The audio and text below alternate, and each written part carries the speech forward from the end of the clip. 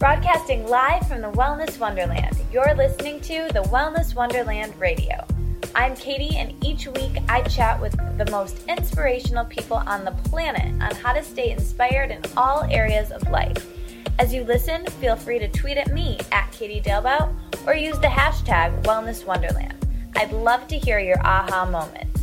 So grab your headphones and listen on the go, or cuddle up with a notebook as we dive in deep with authentic conversations right here in Wonderland. Hi everybody, it's me. Real quick before we get into today's amazing episode with Jenny Sansusi, who I know you're going to have a healthy crush on by the end of this episode, I just want to read this week's review of the week. So if you are loving the show, it would be amazing if you could head on over to iTunes and leave a review. Let me know your feedback, give me a 5-star rating perhaps, and I would love to hear from you. They mean a ton to me, they get more people to the show, and I read every single one of them. So today's review of the week, this one comes from Bragan, and I love all of your support, Bragan. You are a rock star. So she writes, Katie the Great, the Wellness Wonderland is my favorite podcast, no doubt about it. Katie, your voice is so chill, but with an upbeat vibe to it. Thank you, Bragan. I learn new stuff each podcast, and I smile and laugh out loud, shed a tear here and there, and I love the peeps you interview and the fact that I can listen in and be surrounded by their knowledge and love for what they do. Katie girl, I gotta tell you how much you've impacted my life. I think about you every day and smile so big. If you are new to Katie's stuff, then you will love her. So just keep spreading the wealth that she and all of these wonderful people are willing to give us. Thank you so much for leaving that review. It is the most loving thing I've ever read in my life and makes me smile so big. So I am so glad you love the show. I'm so glad that you're all here listening, and I hope you have a lot of fun over the next couple minutes while you listen to this amazing episode with Jenny. So here is this week's episode of the Wellness Wonderland Radio. Welcome back to the Wellness Wonderland Radio, everybody. I am psyched for today's episode because Jenny Sansusi, who basically is just awesome, is here in Wonderland. And I swear, every post she writes, from her Instagram to her blog, they just go right in. She speaks right to my soul. I love her voice. She's the publisher of HealthyCrush.com, a wildly successful blog that is actually one of the blogs that inspired me to start Wonderland back in the day. So she's also a health coach with Dr. Frank Glitman and a graduate of the Institute for Integrative Nutrition with a certificate in food therapy from the Natural Gourmet Institute. She sends out a rad weekly email called Healthy Highs, providing the most life-enhancing, vibe-raising resources she can find. And my favorite part of Jenny Sansusi is following her adventures in High Vibe Land on her Instagram. She uses Instagram as a mini blog chronicling her life and seeking out healthy highs throughout her day. Her unique, authentic, and just oh-so-real voice shines through every post and Instagram and tweet she writes. And yeah, I really love your work, Jenny, and you've greatly impacted me personally from your advice you share on your blog, everything from grounded breakup advice to decluttering to breakfast advice to recipes. She's got a little bit of it all over on Healthy Crush. So obviously she lives in her own wellness wonderland. So thank you for stopping by mine today, Jenny. Oh my God, that was the best intro I've ever received. I think we can just end there. Thanks. And I'm super impressed that you could pronounce my last name right. Yeah, I think I've heard it a couple times. That's great. Nobody can do that. So really, nice work. I'm glad I did that. All right. So let's jump right in here. So let's zoom the lens back, and I would love to get kind of a bird's eye view of your story and kind of how you use your personality trait to really being obsessed with things and getting high on the good stuff to show up for your purpose in your life and start your blog and your business. All right. So I guess where things started for me with my blog was about I guess about 7 years ago. I had moved to New York and I was just like a crazy party girl. I was just, partying out every night. I've always had a super addictive personality, so it's like go hard or go home with anything I do. So I was always the girl that was, out at the bars till sunrise and just like partying hard and, convincing everybody else to party, and just it was super nuts. And so, I was deep into the party scene, drugs, alcohol, like just eating poorly, always kind of managing my energy with like tons of caffeine and like just, it was kind of just absurd. So, at one point, it got to the point where it was just like taking over my whole life. And my friend, this guy that my boss at the time, actually, he was friends with Gabby Bernstein, which I know you know. And he wanted me to meet her, and he just thought my partying was out of control. And he said, you really should meet my friend Gabby. She used to party too, and now she just helps people and meditates. And I was like, oh, I'm fine. Like, I don't need to meet your friend who, I just kept brushing it off. And then one day I just agreed to meet her because it got to the point where I just needed help, and I realized it. So I met Gabby that night, and she became my mentor, and I totally cleaned up my act. And she was like, why don't you just try to, not drink for like a week and call me every day and don't do any drugs, just for a week. And so I started doing that, and I started calling her every day, and we were hanging out, and she was just kind of mentoring me on this whole new life that was available that I didn't know about. Like, I just thought that, being a party girl was like the way, and it was kind of my identity at that point. So the more I, hung out with Gabby and learned from her, the more I realized there are other things where I could direct my energy. And so that was kind of the beginning of it. And from that, I got a job at a big health website. It's called Everyday Health. And I learned all these things about how, a blog or how a website can be a business.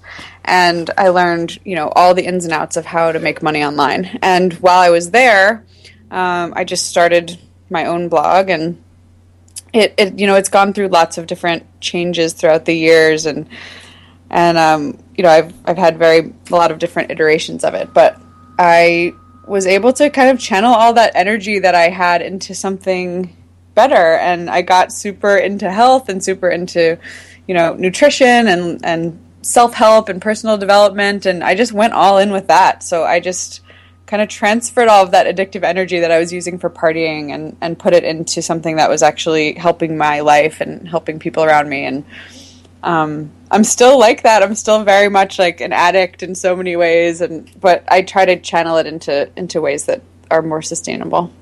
That's kind amazing. Of the nutshell.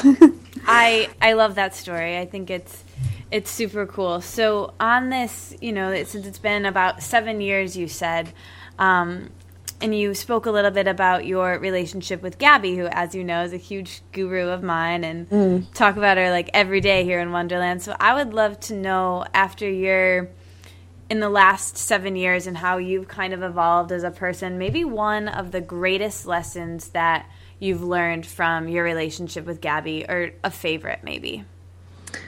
I think if there's like one really important thing that I've learned from Gabby, is just that I don't have to figure it all out myself.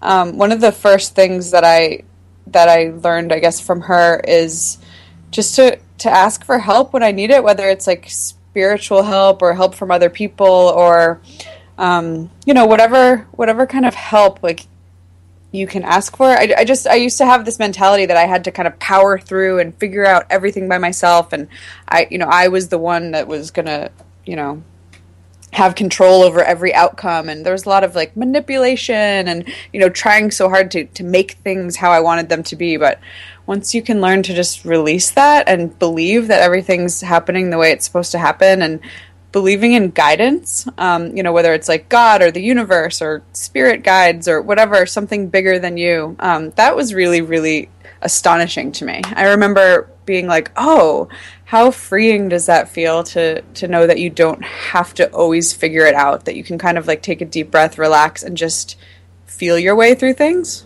if that makes sense.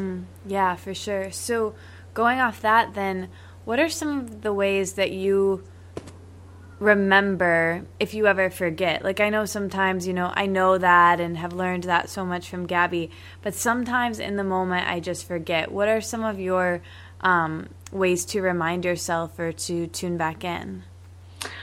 Well, I think I always keep, a handful of books near my little meditation spot. I have this little meditation spot in my bedroom, and I have a few books that I'll just kind of open and read a little bit of if I get into that place where I'm like freaking out. Gabby's books are definitely at the top of my pile. Me too. Yeah. So, I mean, sometimes it's not right away. Like sometimes I'll forget and I'll, be having a freak out, but exercise really helps me. So like taking a long walk and listening to music is probably my biggest thing that I do if I'm in that like freak out mode. So no matter what I'm doing, and like thankfully I've created a lifestyle for myself that if I do need to go take a walk for an hour, I can just do it anytime.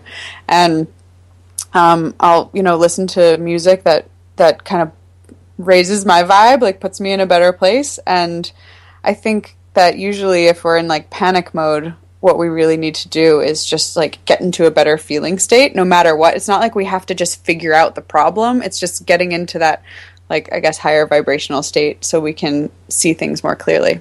Yes, and I know you really promote this, and I do too, and Gabby as well, but having a go-to playlist, a positive perception playlist is super essential and super cool. And I follow you on Spotify, and you've got a bunch of great ones, so we'll post that in the show notes for sure. Cool.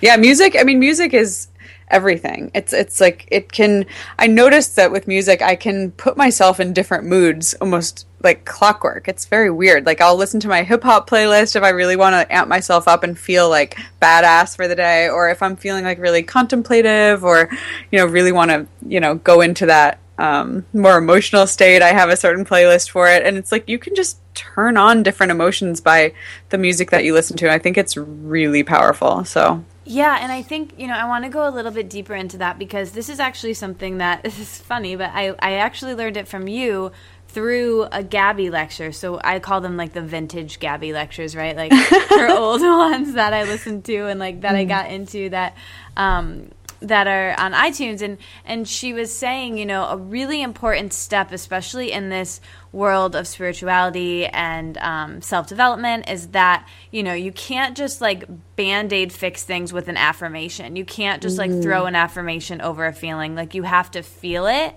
to move through it, to release it, to change it and shift it. And that was a huge shift for me right there. And for me, music is the only way. I'm sure there's other ways, but for me, the only way to like go there and feel it. And journaling helps me a lot with this too. But listening to, when you're sad, like allowing yourself to like be sad and feel that first before trying to move on is so crucial. And I think music can really, really help with that. So yeah, I totally agree. And what I've learned is there's like what music can really help with in that scenario is sometimes when we have a really strong emotion or feeling, we feel like we have to do something about it right away. Like we have to call that person right away when we're in the midst of the emotion, or we have to email go make the change that we feel like we need to make immediately. But sometimes it can be really helpful to just kind of feel through it a little bit. And that's where I always will kind of ask for guidance in that way and be like, okay, I'm feeling this. I'm gonna, feel through it for a little while. And what do I really need to do? Like, does this thing really need to be said to this person right now? Does it really need to be said in the exact way that I think? Or can I just kind of like chill with myself and see what comes out of it when I'm not like in such a heightened emotional state? Yeah, for sure. And I think it's like not our nature to do that. Yeah. So, most people are very reactive and all of us are, and we'll something will happen and it's like we have to take action. But the other thing that I have learned just over the past couple of months is that there's a difference between, and I think this is really important, but there's a difference between feeling through the emotions and, you know, using music to help you feel through that versus like wallowing in it for too long. And I've definitely gone through phases where I can, you know, be just in this emotional state and letting it like run my whole day. And I think that that's counterproductive to what we're trying to do. So I think it's important to know when to kind of like pull yourself out of it too, if that makes sense. Yes, I'm really, really glad you brought that up, because I wouldn't want people to, you know, kind of spin that into the other direction. Right. And I think, you know, I've heard this from you or from Gabby, or I don't even know, but I think they say, you know, it's 90 seconds to feel a feeling and then you can move through it. And I always think of that as like 90 seconds is like about a song. I guess it's kind of a short song, but like, you know, listen to one song and just feel it all, and then on the next song, like release it and just be with yourself, and then like really, like I can just visualize it being gone, and that really helps me. I think. Yeah, totally. And to catch yourself when you're letting it, when it's not actually helping you, like when it's taking away from your other things that you want to be doing. You know, I think it's important to feel our feelings, but yeah, like not to indulge in it to the point where you're like, it becomes a problem. Yeah, you know? Yeah, exactly. And I think music, you know, can just be something that can make you just feel really good. Like to me, and I don't know about you, Jenny, like I've never really said this out loud or like talked to anybody about this, but like having a soundtrack to my life and to my day like helps me get out of myself and like look at myself as an observer kind of, and really like gets me back into the present moment. And it can even help with like getting me out of bed, like knowing I'm going to be able to like put on a really groovy song, and just, you know, so there's other ways to kind of use music. And for me, the best meditations that I have are just a freaking walk, you know, just like putting on a walk with a playlist, and that can kind of be a time to tune in with myself, or even a podcast, or just listening to something inspirational and focusing on that. You know, so often we're multitasking, I think can be super powerful. Yeah, absolutely. And it can change the way you see the world. You know, if I walk out my door and I put on my hip hop playlist, like I'm like ready to jam, you know? Yeah. But if I put on some like sad music and sit on the subway and like look at everyone, it just seems like you can see the world very differently depending on what music. Yeah, it's a very important part of my life for sure. Yeah. So good. So one of your most famous and helpful blog posts, honestly, to me was well, actually, there's been a lot that have been famous and helpful to me, but you write very authentically on everything from breakups to your breakfast routine, and you're super genuine and real, and you're living your purpose in a really authentic way. And, you know, when I asked you what your biggest lesson from Gabby was, if someone asked me that question, mine would be just to be real and just to be authentic, because that's all the world wants from you, you know, as she says. So I think it takes a lot of bravery to share in the way that you do. And for instance, in those posts that I mentioned, and, you know, just being courageous and courageous enough to be your authentic self. So how do you handle sharing in such a authentic way in your platforms and stepping out of your comfort zone? Maybe you could talk about that a little bit. Sure.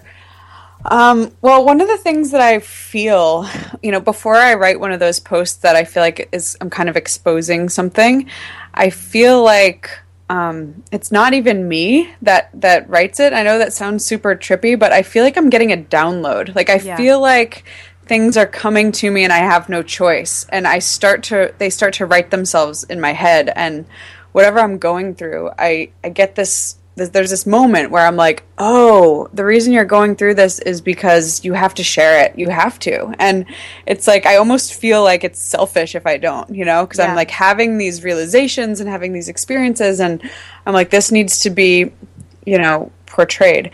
And so it could help other people. And the breakup blog that I wrote is actually one of the most, you know, I don't want to say popular, because it's like, what's popular about a breakup? But it's one of the, you know, highly trafficked blogs on my site, because people are searching for that when they're in pain. Yep. You know, Yep. the people that come across that blog are literally days out of a breakup and feeling like their heart is like falling out of their body, and finding something like that when you're going through that. I know that for me, whenever I'm having a hard time, I'll Google things, you know, how to get through a breakup or whatever, and look for tips. And people have, you know, you have to be able to share that stuff authentically. So I picture those people, you know, the people that are going through the same thing as I'm going through, and I'm like, they need to have resources, you know. And I mean, that's one of the reasons I started a blog, is because I would read blogs so much, and every time that I wanted help with something or wanted to hear someone's experience, I would always Google it, and someone's blog would always come up, and I was like, you know, thank God for these people that are blogging, because what would I do? And so I was like, I need to pay it forward. And I think that when you feel that way, when you realize that there's people out there that just want to relate to somebody and know that what they're going through isn't, you know, them by themselves, it's more of a, you know, universal suffering, and you can kind of use that to help people lift out of it. It's like you don't really have a choice but to share it.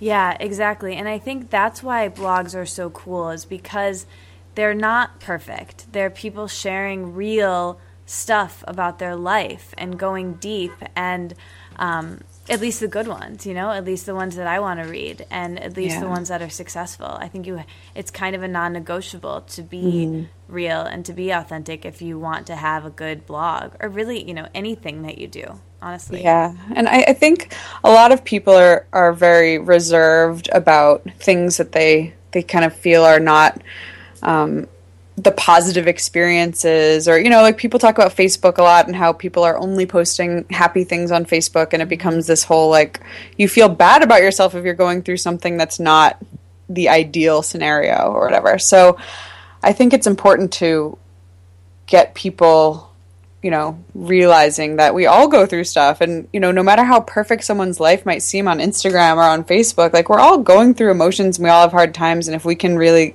kind of, you know, support each other through that instead of making it this thing that you're not supposed to talk about, that's where it's at. So good. So good.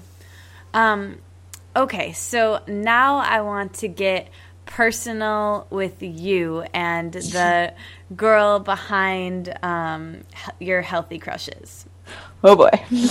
So right now, what are your maybe like top 2 or 3 healthy crushes that you just can't get enough of right now? Oh, that's an interesting question. Okay, so right now I'm super obsessed with Barry's Boot Camp. That's like my biggest healthy crush right now. I don't know if you've heard of Barry's Boot Camp, but it's this only from your Instagram. Yeah, literally, it's this insane workout.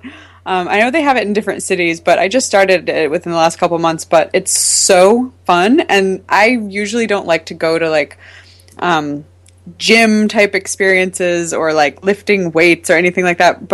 And I've had personal trainers before, and nothing has ever stuck with me, but this is so awesome because it's like dark, and like the lights are like red lights, and there's club music. Like they'll play like awesome music, and the trainers are all like super sexy, and it's like the most fun thing I've ever done. So I'll go there, you know, for an hour, and you run on the treadmill, like you're sprinting up hills on the treadmill, and then you're like doing these weight things, and you're switching, and it's really fast, and they call it like, they're like, oh, this is the best workout in the world. Who knows if that's true, but it's really fun, and I like get really excited to go. So I'm really happy about Barry's Boot Camp right now. Wow. So it's kind of like spinning with like treadmills, and like there's a teacher and a class. Oh, that's sweet. I want to, when I visit New York, I'm going to go with you. Oh my God. Please come with me, because it is so fun. It is so fun. It sounds super. I mean, I need to start like training. It goes by quickly, and by the end you're like, whoa, I just worked out for an hour, and I just sprinted, you know, up this like 12% incline and did all these weight things, and you just feel so good afterwards. I never thought I would like that kind of workout, but they got a really good method going on over there. It sounds fun. I want to do it, and then we'll go to Hugh Kitchen. It sounds like a blast. Yes, Hugh Kitchen is definitely another healthy crush. Oh, there we go. Perfect transition. Hugh Kitchen is I'm sure you know everything about it because I post about it so much. But the reason that I'm really into Hue Kitchen is because they're super neurotic about all the ingredients that go into their food. So from the oils to, the type of salt to the type of water they use to like making sure that the meat is all, organic or grass-fed or they're very, very, very particular. And when I met the owner of Hue Kitchen, I was like, you are speaking my language because I'm so perfectionist about things. I will investigate down to the last ingredient. And I mean, not at every restaurant that I go to, of course, like you can't control everything. But if I have a say in what's going to go into my body, I will, speak up.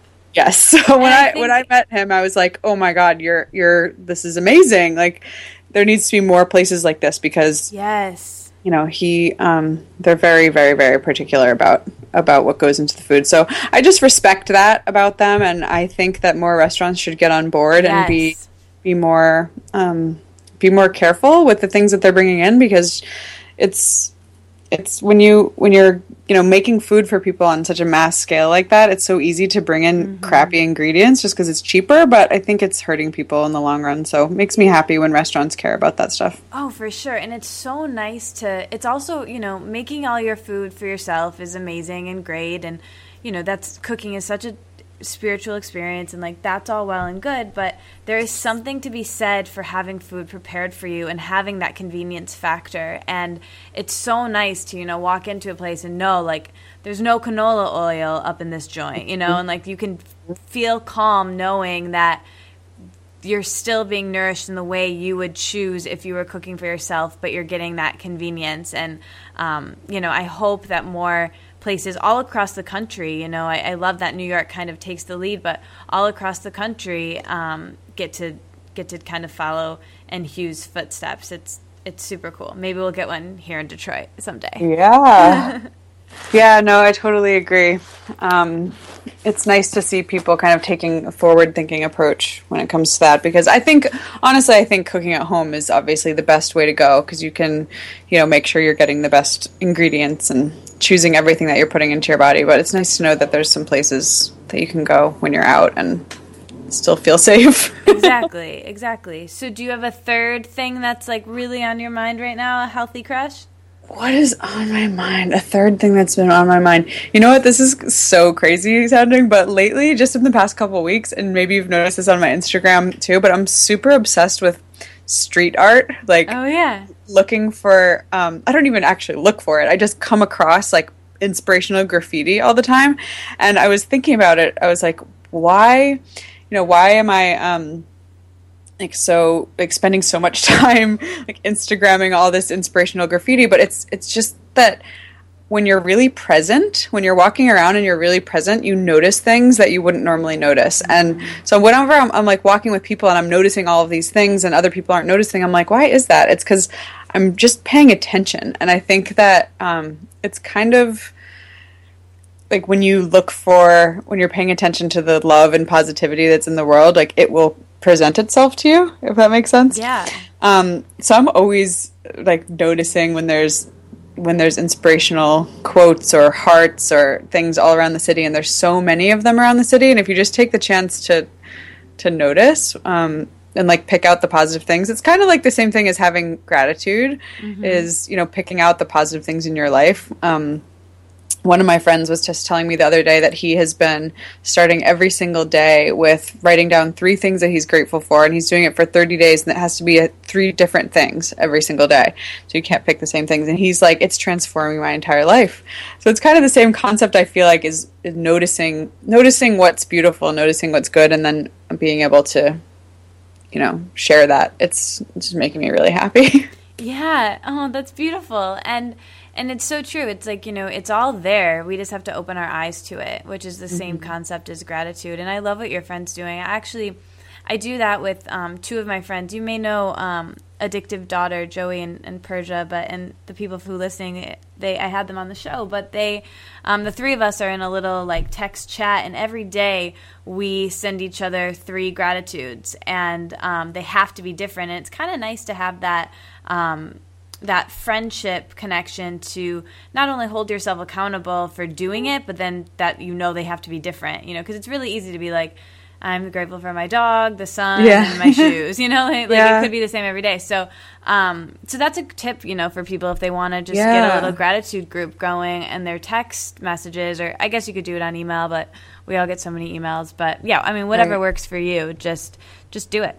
Yeah, and I read this thing, I think it was on Danielle Laporte's Instagram the other day, and it was like, if you're obsessing over something, distract yourself with gratitude. And I was like, that is so good, because I so frequently get into these states of mind where I'm obsessing over a certain thing, and it's totally taking away from being grateful for the good things I do have in my life. And then when I start to think about all the good things that are going on and the good people that I know, and like just the beautiful friends, and it overwhelms me with gratitude, and it's kind of like whatever I was obsessing about seems so small. Yeah, I totally agree. When I go to sleep at night, I instead of counting sheep, I count kind of like gratitude, but I count 3 things that went well the day that just happened. And that has been really helpful for me, because what I used to do was count the things that went wrong. I didn't mean to, but I would be like, oh, that really sucked, or tomorrow I have to do that, or blah, blah, blah. And going to bed with that energy is very, very different than going to bed with the energy of focusing on the good. And, it creates more of the good. So that's another totally agree. Yeah, and the before you go to bed thing is really important, because I've noticed lately, within the past week or two, I've been like bringing my phone into bed with me and like texting people like until like the moment that I need to close my eyes and go to sleep, and it's really affecting the quality of my sleep and the quality of my energy and my thoughts. And so I decided to start turning my phone off, or like putting it somewhere else, for an hour before I go to sleep. And that makes such a big difference to just either read, or like you said, like focus on gratitude, or just do something calming. I really think people underestimate how much being on our phones so much affects everything, including our health, Yes, so much. And I don't know if you know Sean Stevenson, Jenny, but he was when he was on the podcast, he talked a lot about sleep and kind of really shifted my paradigm with sleep. And since then, I got the Philips wake up light, and I took my phone out of the bedroom, and it was super trippy. Like, I was used to it being my alarm. I was used to it being my like music before bed, but I like keep it outside of my room, and I don't have that blue light before bed. And it's like there's some nights where all I want to do is like be like, oh, but I just want to go and like scroll through Instagram a little more. Check Jenny's Instagram, Yeah. And it's super addicting. Yeah, it is. And then I realized like really forcing myself to keep it outside of the room like was really, really great. And then this might sound silly, or might just show how addicted I am to my phone, but whatever.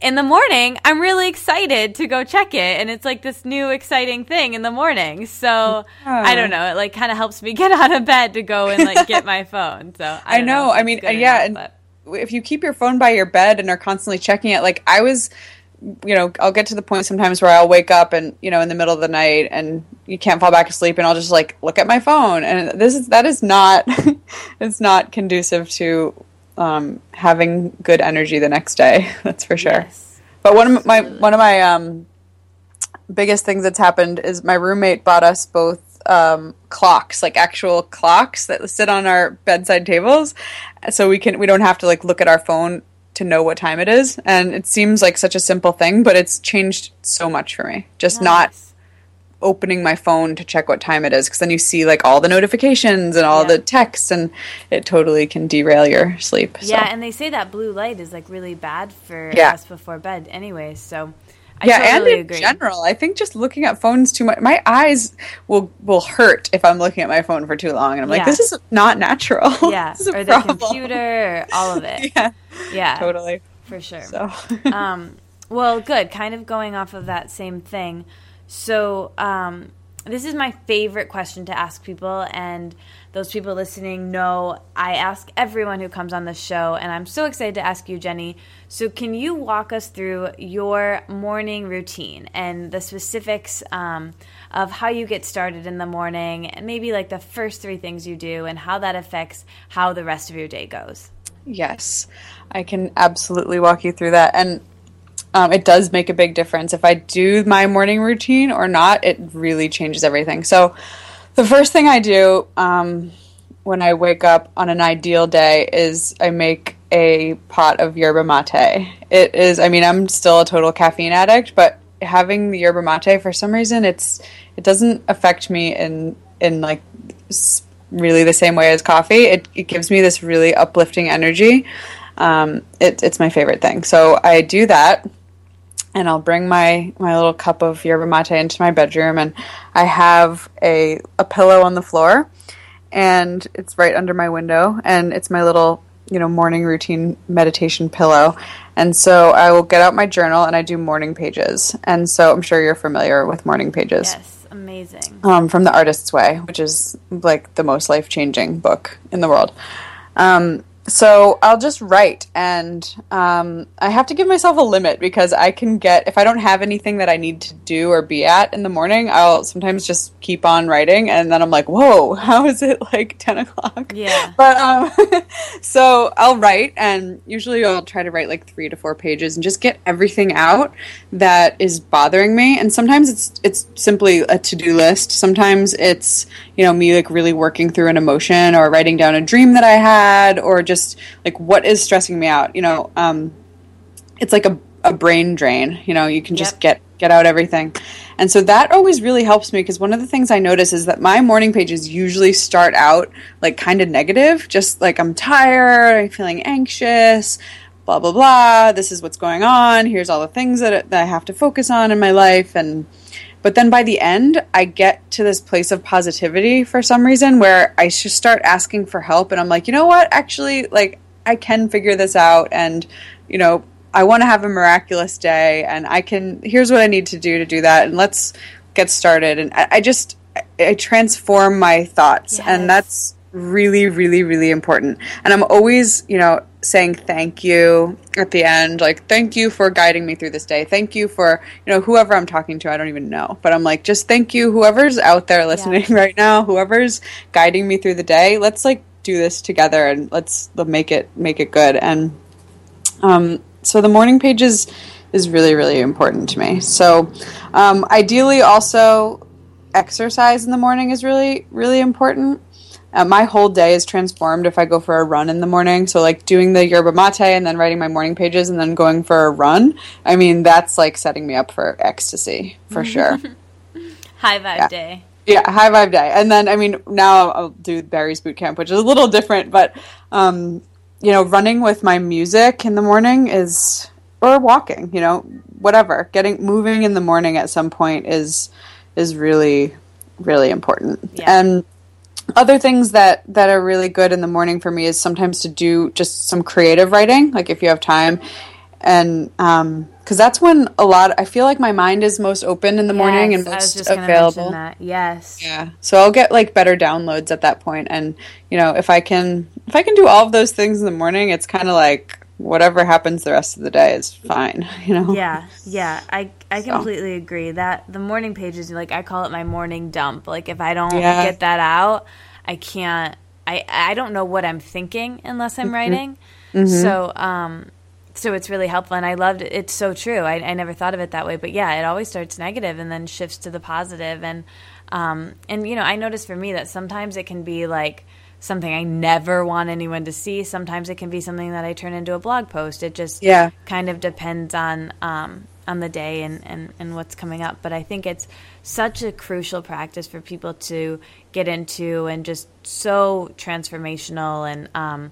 And I know for me too, if I do in the morning I definitely feel most creative, most intuitive in the morning. And if I do just one thing that moves me in the direction of my dreams before, for me in my case, before I go to work or before I, start my day with whatever I'm doing, just one thing, to build my business or to whatever it is, at least I'll have done that, and so if I don't get to anything else in the day, I'll still feel accomplished in some way. And I recently heard this TED Talk. I have no idea who it was. I listened to so many, but it was about the fact that willpower is actually a limited resource, and that through your day, if you spend your willpower on, getting done Excel spreadsheets or cleaning the bathroom, or, they might be really important things you actually need to do, but if you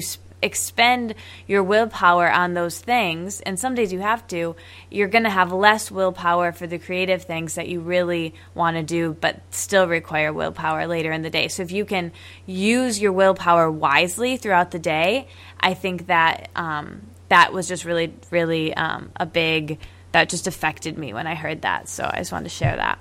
No, that's really interesting, and that's something that I think a lot of creative people and entrepreneurs and everyone struggles with, is thinking we can do everything in one day and thinking that we can be superhuman and accomplish all the things we want to accomplish and write that blog and clean the whole apartment and figure out these things for your friend's party or whatever you need to do, like all these things that you can. But you're right, like we can't always have the energy to do all of those things at once. And sometimes I know myself, I get down on myself if I have this like superhuman to-do list and then I can't do all of it because I just get tired or I just don't have the energy for it. But you're right, like just picking the most important things and getting them done early, I think is the key. Yeah, and they say like with entrepreneurs to do things in the morning, and maybe that's not, that can't be, it depends on where you are in your life, if you have a bridge job or whatever. But I think, for me, like I said, I just feel better if I try and just know yourself. It's like some people might not be like Jenny and I, and they may be more creative in the evening, and and that's cool too. But just know yourself. I think that's important. Totally. And like when those in my experience, the creative bursts come at unexpected points sometimes. So I always just trust, even if it's been 2 weeks since I've written a blog, like I trust that the creative energy will flow through me when it needs to. And everything gets written that needs to be written.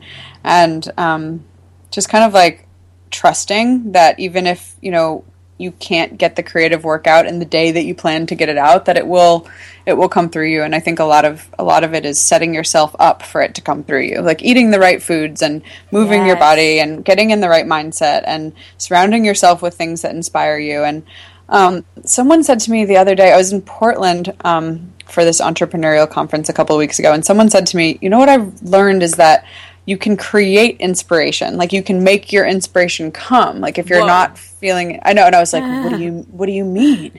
And she was like, well, there's days when I really want to feel inspired, but I'm not. And I used to just be like, okay, I'm just not going to work today. But now she's like, I can set myself up. Like I know that if I, go for a walk, I'll be inspired. Or I know if I watch a certain YouTube video, it really inspires me. Or I know if I, That's so true, talk to a certain person. So you can kind of craft or like eat a certain way in the morning to craft like the energy that you're going to feel later that day, and know that you can kind of, like lure the inspiration towards you.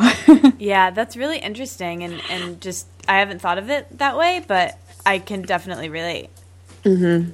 And that's like one of Julia Cameron in The Artist's Way. She talks about going on artist dates. Mm-hmm. So, taking yourself out somewhere alone to a place that inspires you, whether it's like to go look for graffiti or, my roommate went ice skating on a Wednesday at 3:00 when she really had all this other work to do. But she was like, you know what? I need to get some inspiration right now, so I'm going to go ice skating. And, she did it, and she came back and busted out some great work. So, it's like whatever you need to do. Yeah, some people go to movies, like Don Draper. Yeah, for sure.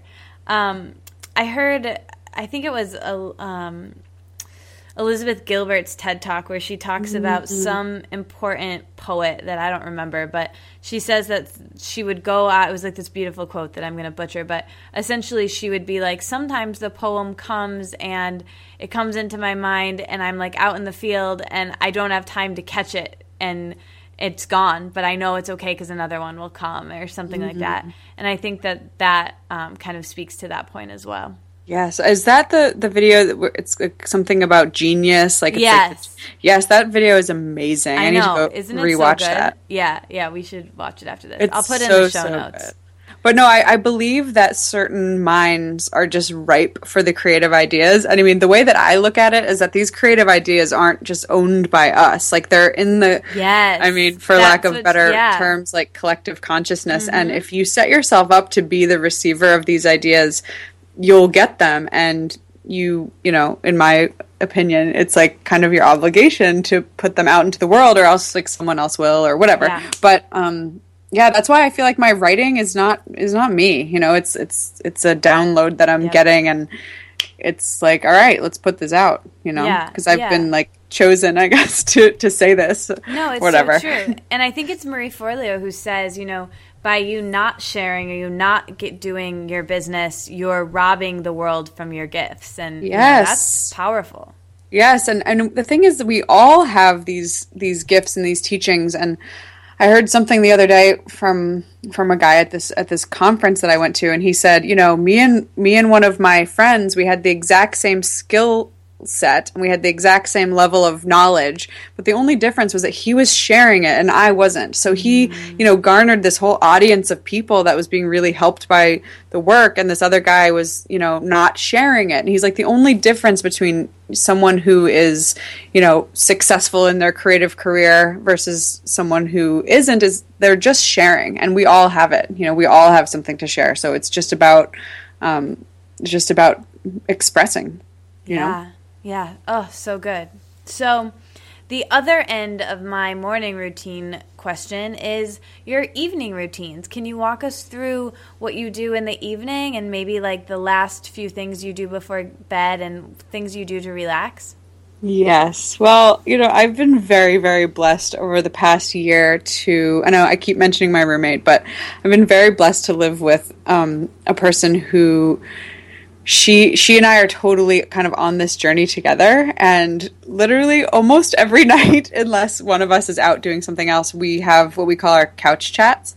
And so we will bring kind of whatever has happened to us during the day, and each of us will kind of tell each other what happened, and then we'll get like a learning out of it. So we'll work through everything and figure out, you know, what's the lesson in this, like what we're coaching super each other. It's totally coachy and it's totally like self-helpy, but we will work through it all and kind of get to a place where we realize like why these things happened or what we need to do next. And it has been the most incredible experience just having this person in my life to kind of give my daily download to. So it's our couch chats, and we're constantly having epiphanies like every night. And so I'll go to bed being like, thank you so much, you know, thank you so much for listening. And I think so whether or not you have a roommate or, you know, a partner or someone to kind of go over things with, I feel like communicating and sharing your experience with someone, or, you know, listening to someone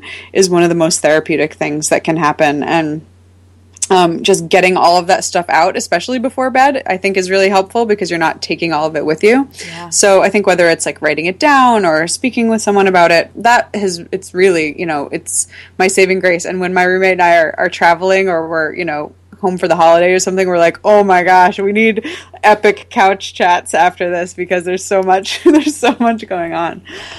So that's a big part of my life right now. I love that. Do you need a third roommate? I know, seriously, it's really fun. It's like sleepover party over here. But yeah, she's fantastic. And then besides that, I mean, things that really help me to wind down is I never am like watching TV or anything. I try not to go on my computer at night either. I mean, my phone is another thing because it's like if people are texting me, I'll get involved in that. But drinking tea at night is a big one that can calm me down. So I really like ginger tea or peppermint tea. Those are or detox tea. Those are really nice ones to just sit with. And so the couch chats, drinking tea.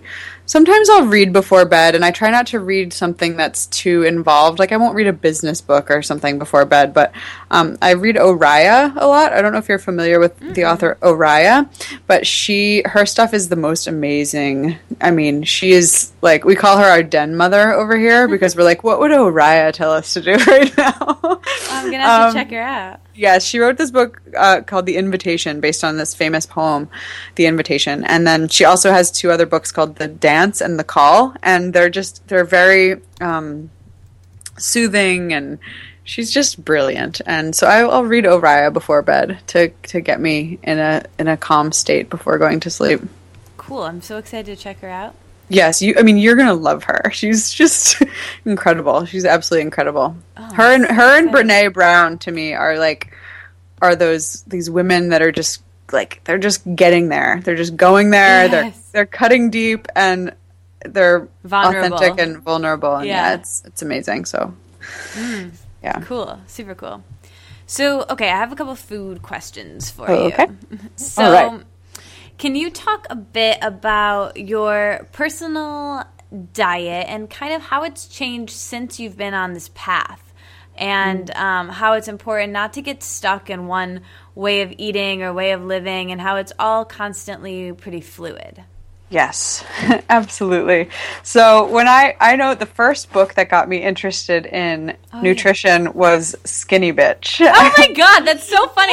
Me too. I listened to it in college on audiobook. Yes. And then that part on the chickens, and you're I know. in tears, and like, yes. Exactly. So New Year's Day 2008. My friend that lived down the street from me, she was like, do you want to go vegan with me for 30 days? And I was like, absolutely not. As I was eating this like ham and cheese omelet at a diner. I was like, no way. And she was like, how about this? Read this book, Skinny Bitch, and then tell me if you'll do like a 30-day vegan experiment with me. And I was like, fine. Just because it's called Skinny Bitch. And I thought that was like edgy and cool. I'll read it.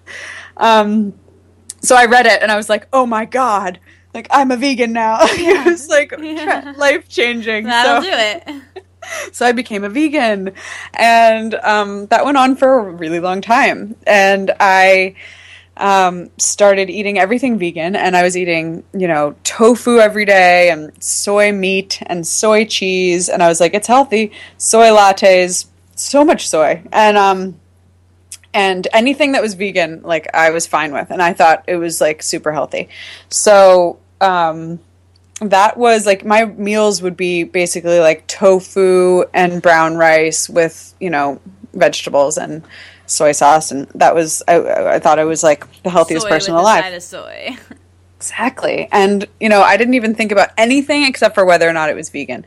And so at that time, I just was obsessed with like not touching meat or dairy ever. And that was how I got interested in health, which was actually a good thing because I started researching more and more. And then I found, the raw food, like the raw vegan diet. And I found David Wolfe and started getting into his stuff. And I was like, oh my God, I need to be a raw vegan. Yeah. I need to be raw. And that's actually how I got started blogging too, because I was researching all this stuff online about how to do a 30-day raw vegan experiment. And I found this guy's blog, Steve Pavlina, and he had done a 30-day raw experiment and documented all of it. So I, followed his every move on that blog, and he's the one that really inspired me to get started blogging. So I was like, this is so cool. This is the kind of stuff I want to be doing. I want to be able to experiment and show people like what the deal is, because his stuff was so helpful. Anyway, so I did raw vegan for a while, and my boyfriend at the time had done like a raw vegan diet for like 8 months, and so he helped me a lot with figuring out what I could eat, and so that was fun. And it was about the time where I was kind of like raw vegan that I applied, or that I enrolled at IIN, Institute for Integrative Nutrition. And I was just like obsessed with, being vegan and all this stuff. And David Wolf, I was just like his biggest fan, and which is fun because now we're friends. But, so I went to IIN, and through the IIN program, I learned that there's not just one diet that's right. And before I went into that program, like I could just argue you down a rabbit hole about why you should be vegan and why a raw vegan diet is absolutely the most healthy thing for everybody. That's what I thought. So going through IIN, I realized the concept of bio-individuality, which is, everybody is different, and, what works for one person might not work for the other person. And, if you're going to do this specific type of diet, you really have to listen to your body. And that was something that I never even considered, which is so crazy, but listening to my own body and how it felt, and maybe raw vegan diet isn't the best, I don't know. So the concept of really paying attention to your body versus paying attention to some type of dogma, was really life-changing for me. And I think, especially when I started health coaching, I realized that most people don't know how they feel when they eat certain things. Like I would say, oh, well, how do you feel when you have oatmeal for breakfast versus when you have eggs? And they'd be like, I don't know. I just thought that I was supposed to have oatmeal. Or that people get these ideas in their head, and people really want to be told what to do. And they're much more likely to follow, myself included, to follow some type of plan rather than intuitively listening to what's going on.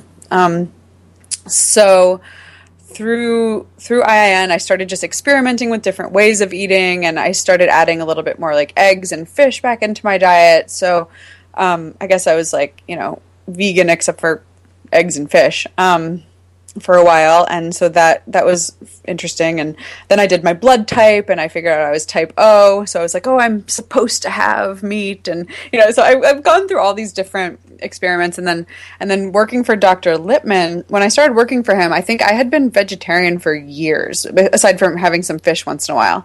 But then I started learning a lot from him about the ways that are, to eat healthy. And he would order Hugh Kitchen food, and there would be this organic chicken sitting in the kitchen at the office, and I would just look at it and be like, kind of wanted it. And I was just listening to Frank talk about the healthy ways to eat meat, and knowing where it came from and all of that. So I was like, all right. So one day I just kind of snuck into the kitchen and got a little bit of chicken and brought it to my desk, and I ate it, and I was like, oh, okay, that wasn't that bad. Yeah. So now the way that I eat is, Frank, Dr. Lippman at his office, we're big fans of a paleo way of eating. And it's not to say to bring meat back into the diet, but more because in the paleo way of eating, they're really big on cutting out sugar and gluten.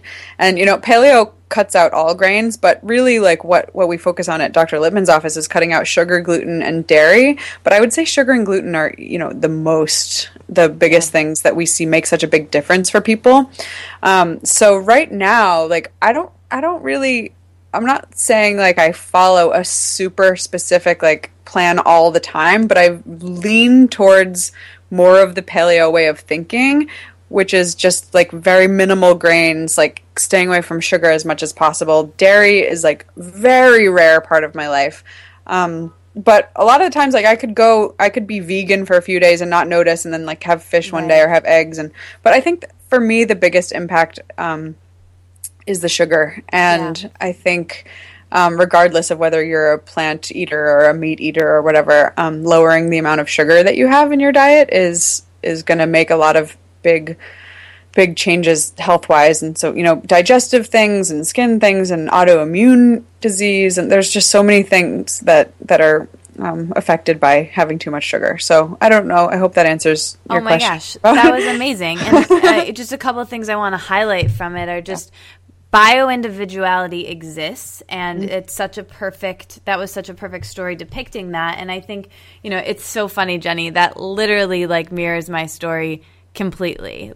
Just so funny, it was skinny bitch and then raw vegan and then Kimberly Snyder's book, you know what I mean? And it's whatever it is, it's everybody kind of needs to just we tend, and I know for myself, I looked at someone who seemed to be thriving and I was just like, tell me what you do and I'm going to do that. But that's not the way to do it. And that's not healthy. And I think, that's the danger in books and blogs and these people. They're all writing from their experience. And I think it's really important for us to realize that. And, I looked now at I think vegan's a stepping stone. Like when people tell me they're vegan, I'm like, oh, that's so cute. Like you'll see, you know what I mean? Like you got to just wait. Like maybe that is great for them, but maybe not too. And just being so stuck in any particular way of eating or living is just, that's what's unhealthy. And I think the sugar piece is also really huge. And, Sarah Wilson talks about even fruit it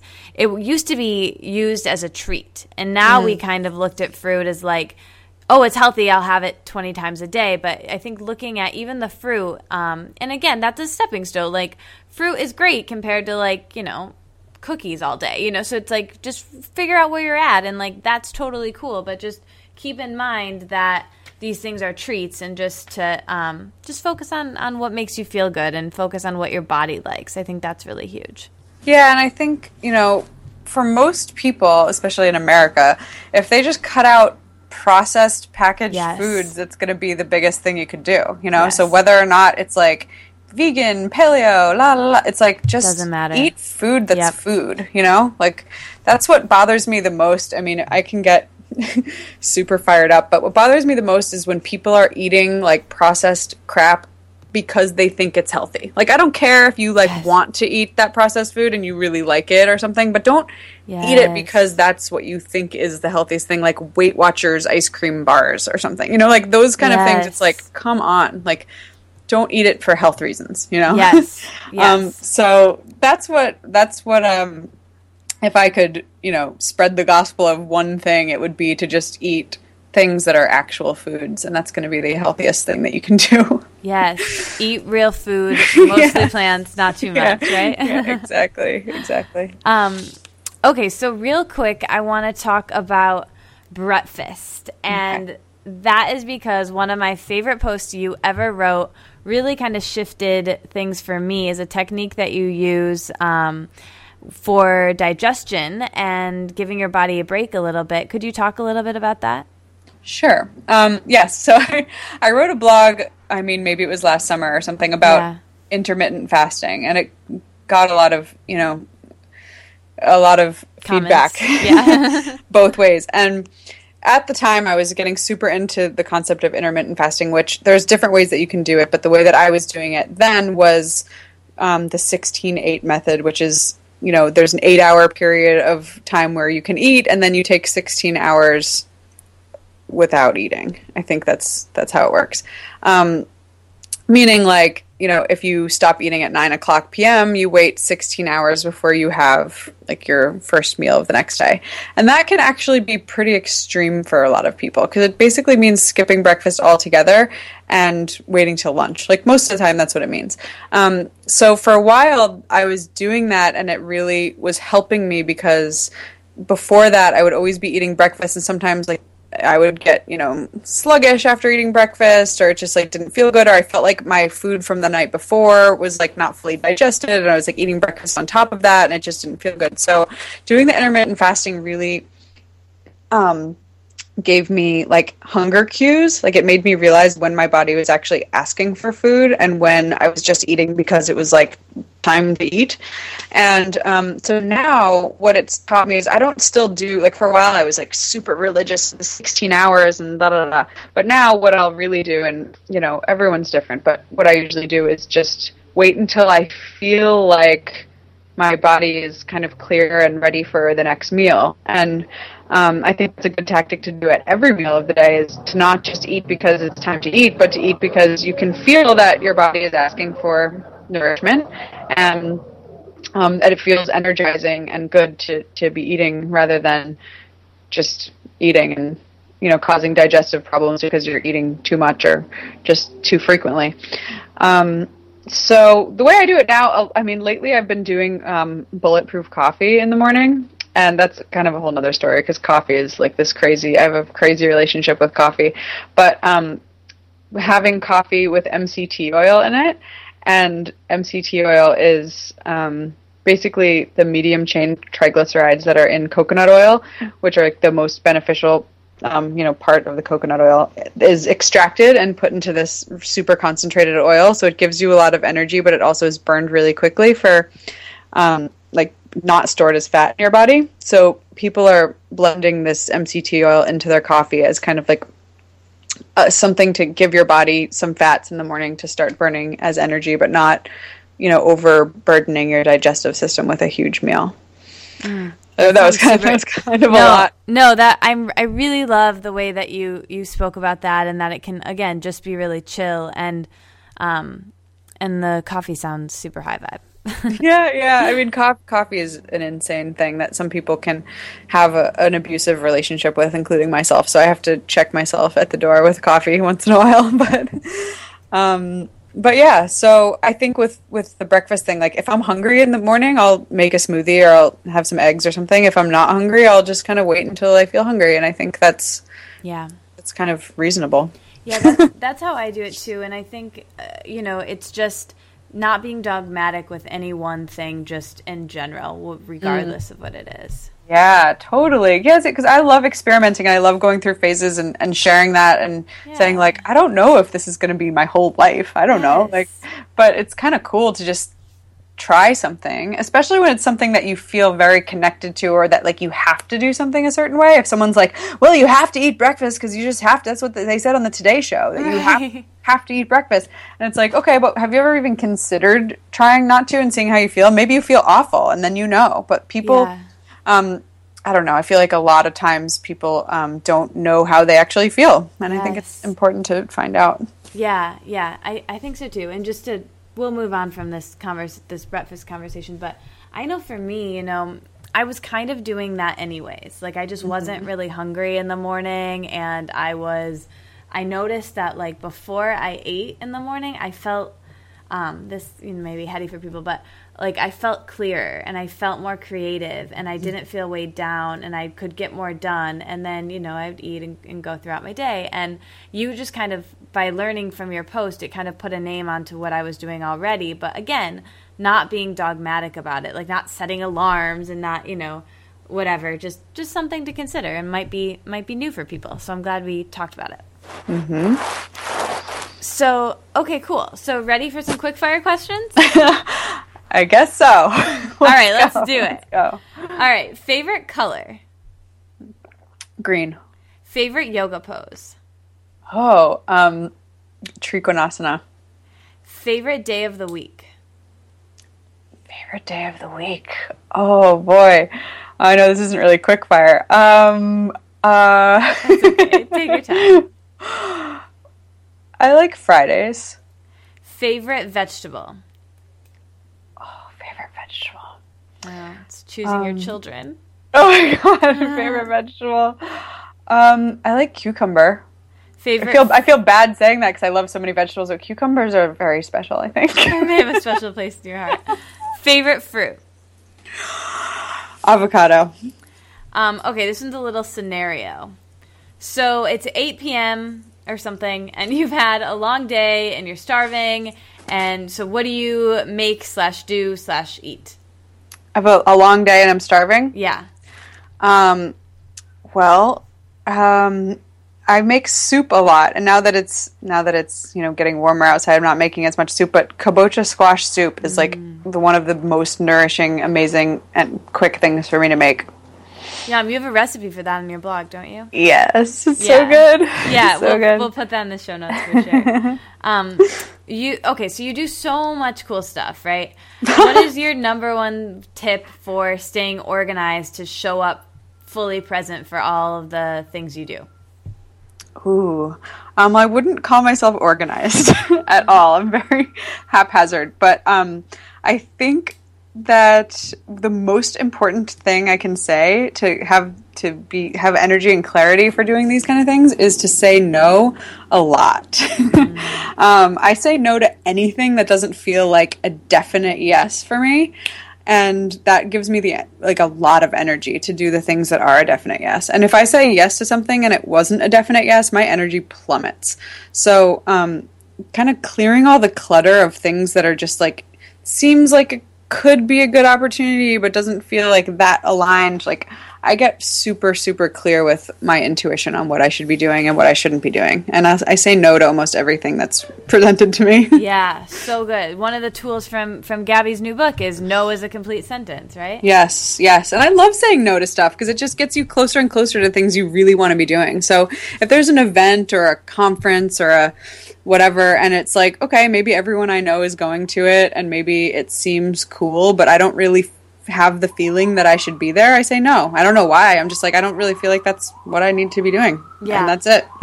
Yeah. If it's not a hell yes, it's a hell no, right? Exactly. Yeah, that's definitely the most important thing. Because I'm like, yo, you can... I mean, I read this actually in Tim Ferriss's 4-Hour Workweek, like years ago, and he said, like, I only do things that I'm excited to do. Yeah. I mean, it was something along those lines. Yeah. Whatever it was, that's what I got from it. Whatever he exactly said. But it was like, I only want to do things that I'm excited to do. And I was like, you know what? I'm going to live my life like that. And only do things that I'm genuinely excited to do and just say no to everything else. And that's what I do. Yeah, and a really great way to tune into that, I think, is just be like, yo, is this going to be fun? And if it's not, like, just then you've got your answer. Yeah, I mean, if I hear about something and it, like, lights me up on the inside, it's a yes. If I'm like, like, it's just not worth it. Yeah, maybes are no's, I think. No, I agree. That's what everything, relationships, business projects, parties, everything. Yes. Okay, so you probably have to do this a lot in your work. So what is the number one biggest nutrition misconception you feel like you're constantly having to clear up for people? Oh, that's really good. I think the biggest thing, and I mean, people say this all the time, but is being afraid of fat. Yeah.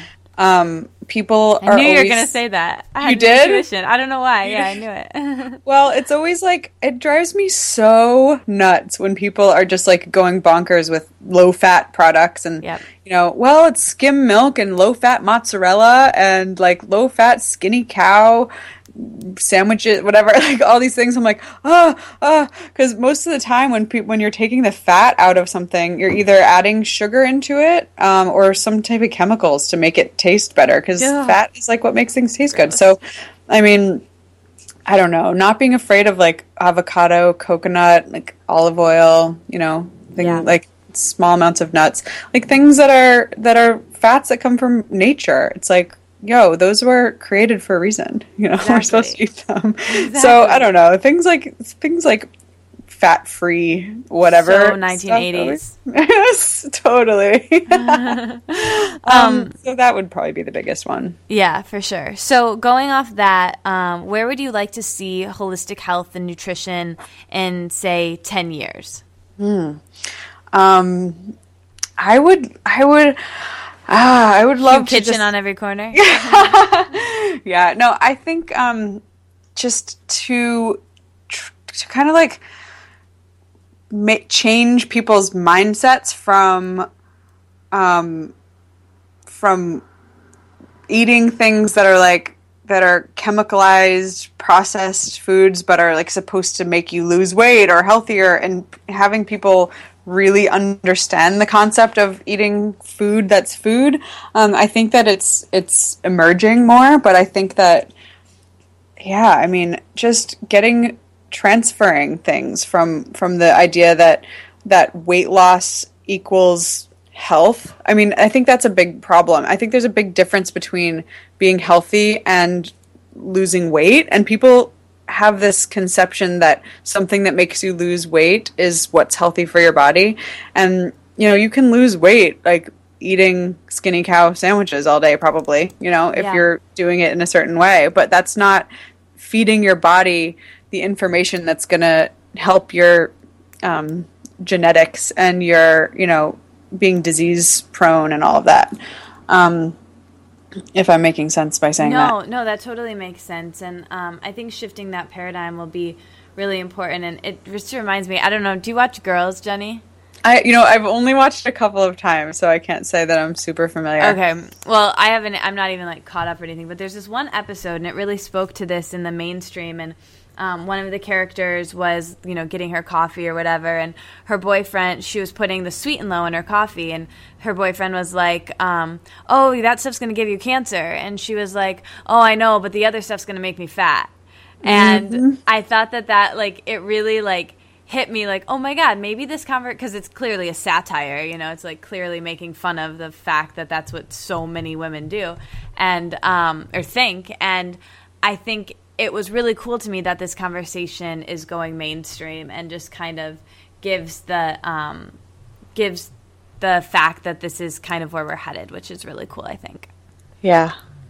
Okay, so favorite meal you've eaten in like the last week?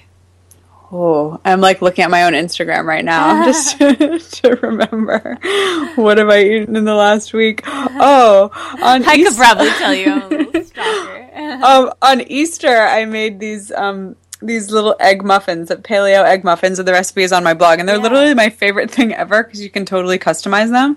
And so it's literally just eggs and vegetables, nothing else at all. Like you can line the muffin tins with coconut oil or whatever. But I made a bunch of different kinds, and I just keep them in the fridge, and they're like these cute little like portable vegetable egg things, and they're perfect. I love them. That's my favorite thing I've made in the last week. And I've also been making this like awesome smoothie where I put in greens, like usually spinach or something, and then coconut water, and then I put probiotic powder in it, and then drops of liquid vitamin D. And what else am I putting in it? That's kind of like, I'll put some MCT oil in it too. And those, or you can use coconut oil, but I'm getting into like kind of supercharging my smoothies with probiotic powder. That's something I learned from Dr. Littman. That sounds super cool. Yeah, it's fun. If you could have one superhero power for a day, what would it be? Oh my gosh. Not getting tired. Oh, that would be super cool. Just having endless energy, that would be amazing. That would be super cool. Yeah, like not needing to sleep. I mean, I love sleeping, but how cool would that be if you could just keep on going? Yeah, that'd be Energizer Bunny. Energizer Jenny. Exactly. What does your ideal day look like? Ideal day. Oh, it's so different every day, but I think ideally, if I can exercise and create something, that's my ideal day. Like, I don't care what else happens, but if I can write a blog and publish a blog and also exercise, like, that's my ideal day. Done. I love that. Favorite movie? Oh, I like kind of like sci-fi, like alternate reality type of movies. So I really love movies like Vanilla Sky and like Fight Club, like movies where whatever is happening is not like really what's happening, or there's like a question as to like, is this a dream or is this real? That too. Those are my favorite movies. Yeah. Favorite book?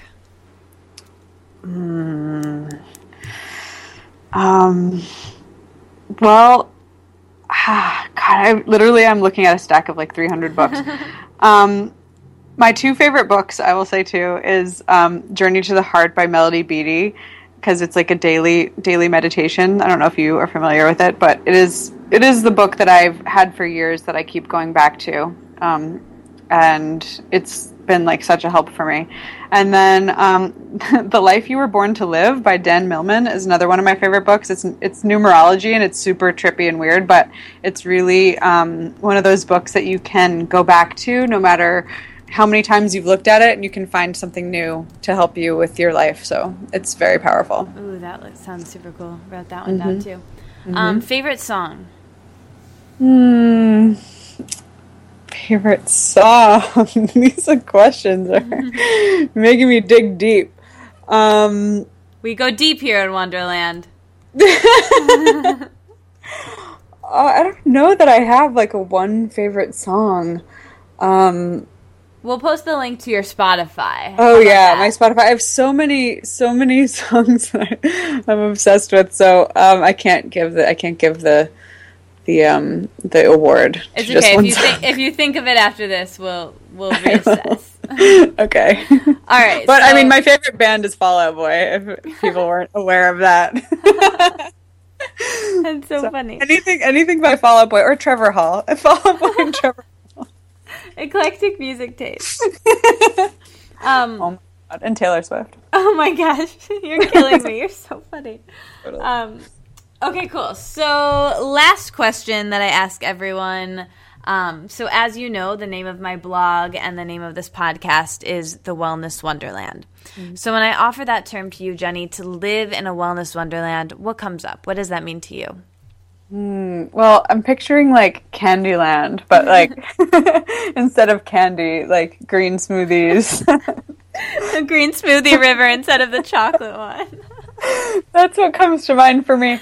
But I think that a wellness wonderland is really something that's about you as an individual. And I think, like we've been talking about on this entire call, to be pulling things from places that inspire you and all the people that inspire you and all the experiences that inspire you, but ultimately kind of alchemizing that into your own personal wonderland that has your own experiences mixed in with all the inspiration that you have, and really following that path, like following the path of your own heart, following the path of your own health, following the path of your own intuition. That's like the true wellness wonderland for each person. I love that. Honestly, I really think of it as just a place where you can be authentic, and if there's a green smoothie river, I mean, that would be super cool, right? Dive in. Oh my God, okay, I can't stop laughing. That was super fun. Thank you so much, everyone, for listening, and I will see you next week. Oh, thanks, Katie. Jenny! Thanks for listening. You made it all the way to the end. I'll be back next week, but until then, let's stay inspired and keep this conversation going. So tweet at me at Katie Dalebout and our guest with your aha moments from this conversation. And like the Wellness Wonderland on Facebook, so we can all hang out there and discuss how inspired we are and how we'll apply it in our daily lives. And never miss another episode or post from me by signing up for email updates on thewellnesswonderland.com. See you back in Wonderland.